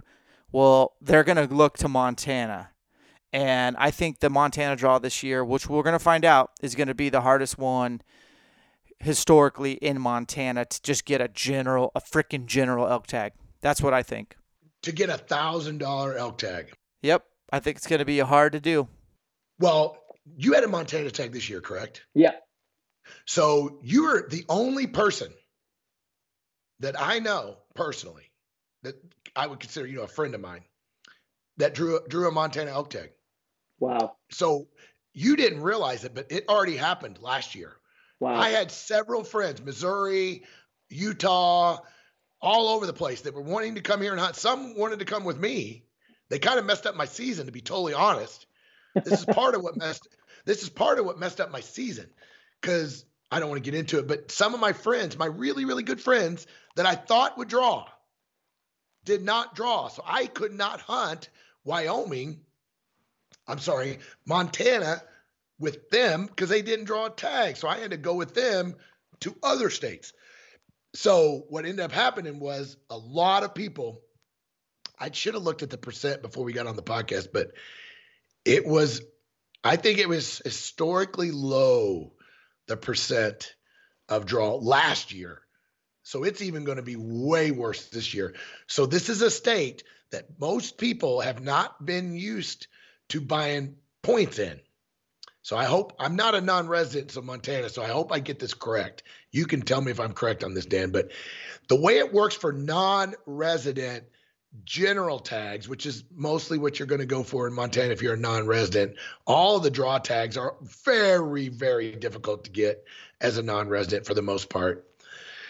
But the general tag is a pure preference point operation. Correct. So Montana in general is a bonus point system state for residents and a lot of other tags. But when it comes to the general tag, if you're a non-resident, the people that have the most points get the first tags, and then they work their way down the list. So, for example, everyone that had one or more points last year all got tags. I think all of the 1 point holders got tags last year. And then a certain percentage, because I know you probably didn't have any points. No, I did. I had a preference. Okay, so you're one of them. And then, so all the people that had points got a tag, for example. And then a certain percentage of all the people that didn't have a points, it's their first year, got tags. But I think this year, it's going to be incredibly tough to draw Montana without a point. I think there was enough people last year that didn't get drawn, that didn't have a point, that now have a point, that it's going to be tough. And if not this year, for certainly next year. So, and they could go back in and buy their preference point way late in the year.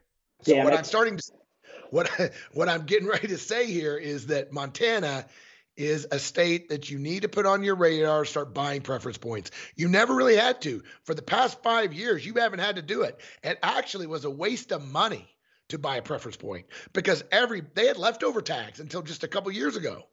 Well, I used to buy a leftover tag. I used to literally hunt Idaho, buy my tags at the gas station, kill a bull, go back to the gas station, kill a bull, then drive over to Montana to a gas station, buy a leftover. Like those days are gone. They're history, man. So, because there's jackasses like us giving all this awesome information. Okay, last two states, guys, and I'm going to lump them together, is Washington and Oregon. Both. Don't ask me to add my advice. I have no. Oh, you know more than you let on. Okay, so I don't know a ton about Oregon. I've never hunted Oregon for anything. But it is actually on my radar. It's a state that it's on my radar for over-the-counter elk. I would go eastern Oregon. There is a lot of units that do have a lot of roads, but there's good densities of elk. And people in Oregon hate me, but I do think Oregon's a good OTC state, and I think that there's some places to get away from people, and it's good. And then on the flip side, there's the Roosevelt side, and there's really good Roosevelt hunting, and just a different type of creature, really, a different style of elk hunting, but there's elk there, and it's over the counter, for the most part. And then same with Washington, and Washington divides their state east and west as well, and you can get an east side tag, so east of the Cascades, or a west side tag, west of the Cascades, and those are rosies. They even have some kind of hybrid elk in there as well, but I would hunt my home state if I needed my second elk tag. Let's say I got an Idaho tag and I couldn't get my Montana tag, couldn't get a Wyoming tag, didn't draw anything in the Southwest, I would hunt my home state for sure, and I would give it hell. I think I would have a chance for sure of getting an elk. So don't count these two states out, especially as for years they've been probably put on the shelf because like Washington has a terrible 12 or 13-day archery season. That's it. But it's still a good state, and Oregon's got a lot better archery season as far as length, but both states are still good. there's a lot of humans that live in both states, especially Portland, Seattle. So there's just historically a lot of pressure. So you got to take Mark's course and figure out, how to hunt these places from your laptop. So we did it. We covered a good snapshot. The second half of the podcast, worth its weight in gold, guys, for sure. Yeah, some good stuff there. I will add that, Washington, there must be something going on with Washington because almost every license plate I see in Montana is Washington. No comment. So, you guys are buying a lot of non-resident tags, and you guys are crawling all over this state. So if we ever get to the point we want to ban interstate access, I vote for banning Washington for coming to Montana. I think Idaho people would agree. They call us apple maggots. My buddy Dirk Durham calls me an apple maggot. We are. And I think it just boils down to we have elk, but we just don't have very much time. We don't get much time to hunt them. You have to choose your weapon, and it's very short season date. So, well, and seriously, all my Washington folks, I'm just kidding. I'm a non-resident. If you're going to find a person, the last thing I'll say for the podcast here, if you're going to find a person that lives in a Western state that is more pro non-resident, you're going to have to look pretty hard to find a person more pro non-resident than me. Because I lived it. For 25 years of my elk hunting career, 28 years of my elk hunting career, I was a non-resident, hunting all over the place. I know the pain. I know the cost. I know how difficult it is to pick places and work it out. Guys, I created this course for two reasons. One, obviously help you find more elk. But two, to really pave the way for some of these guys that dream. I don't know a whitetail hunter from the Midwest. I don't know one that doesn't dream of hunting elk. Now, they may never do it, but they kind of in the back, whether they want to admit it or not, they're fascinated by it. They just wish they could. Maybe they wish they were in shape enough. Maybe they should have taken the, I loved it, the Chub Challenge. Maybe they should have done some things to get better, to get there. But I don't know one. I've never met one that's not got some fantasy or desire to hunt elk. So I am a big fan of non-residents. I love to get to a spot and see a truck from the Midwest. I'm like, those guys are getting it. Even though I'm maybe a little ticked off, they might be in my spot. I'm like, oh, at least I'd almost rather see that than Montana people in my spot, to be totally honest with you. I like it, and let's be real. Montana gives out, I think it's 15,000 non-resident tags. Don't quote me on that. That's it. So I like the fact that when it's over, it's over. Colorado, I'm a little worried about the total numbers of people hunting that state. I'll be honest with you. But I like the states like Idaho and Montana, even though they kind of have over-the-counter, sort of, not really, but they're kind of more available. Wyoming, same thing. You can get it with a few points. At least you know that it's going to be a fixed number of people. Okay, that's it. Now, what I think you're going to start seeing in the future now is what Dan mentioned before. This isn't all gloom and doom. What ends up happening, guys, is when these states get so popular, everybody's just trying to draw, and then they never end up hunting them. So actually what happens when the demand gets higher, there's actually less hunting pressure. Because guys will go for tags, and when they draw Montana, they'll just bail on that. For guys, what I'm going to say, for guys that money means nothing, they'll just have an Idaho tag and they just won't go. Or they have a Wyoming tag, they just don't go. But they knew they had to apply because they wanted to get a tag. And then they end up getting a couple extra tags or whatever the case may be. Just like Dan said, in Idaho, people apply for control tags and for some reason or the other don't get a chance to go for whatever reason. And so anyway, last thing I'll add on the draw, Dan, is pay attention to the application dates. And I don't mean that just by when they occur, but pay attention when you get notified of the results. Guys, there's a strategy, and I work this strategy. I know that I'm going to get results from New Mexico and Arizona and Nevada and Utah. I'm going to get some results back before I ever have to put in for Utah. Because Utah is a June deadline. So I work that system. So I know that if I do get lucky and I draw a couple tags, I'm not wasting money on a couple of other states that have a little bit later draws. So now you can't do that with every state because some of them just don't work out that way. But some of these states have early notification. So I always go for those states because then I know what to do with my other states. Does that make sense? So pay attention to that too. Oh, great job. Well, guys, check out Mark's e-scouting masterclass, treelineacademy.net. Use discount code ELKSHAPE if you're not already, and start learning, start the process. That's what I'm doing. We gave away a lot of information here today. We will get some hate, but honestly, your success is our success, and your success will not get in the way of my success. We're all on the same team. Unity. Let's not be divided. Mark's also on Instagram as well. I'm going to leave links to everything in the show notes, as well as the discount codes that we have for other partners. Appreciate you guys tuning in. Good luck on tag allocation. You have lots of e-scouting. There's not a day that doesn't go by where there isn't something you can do to make yourself better and get prepared for elk season. So what I'm saying is, separation is in the preparation. We'll catch you on the next one.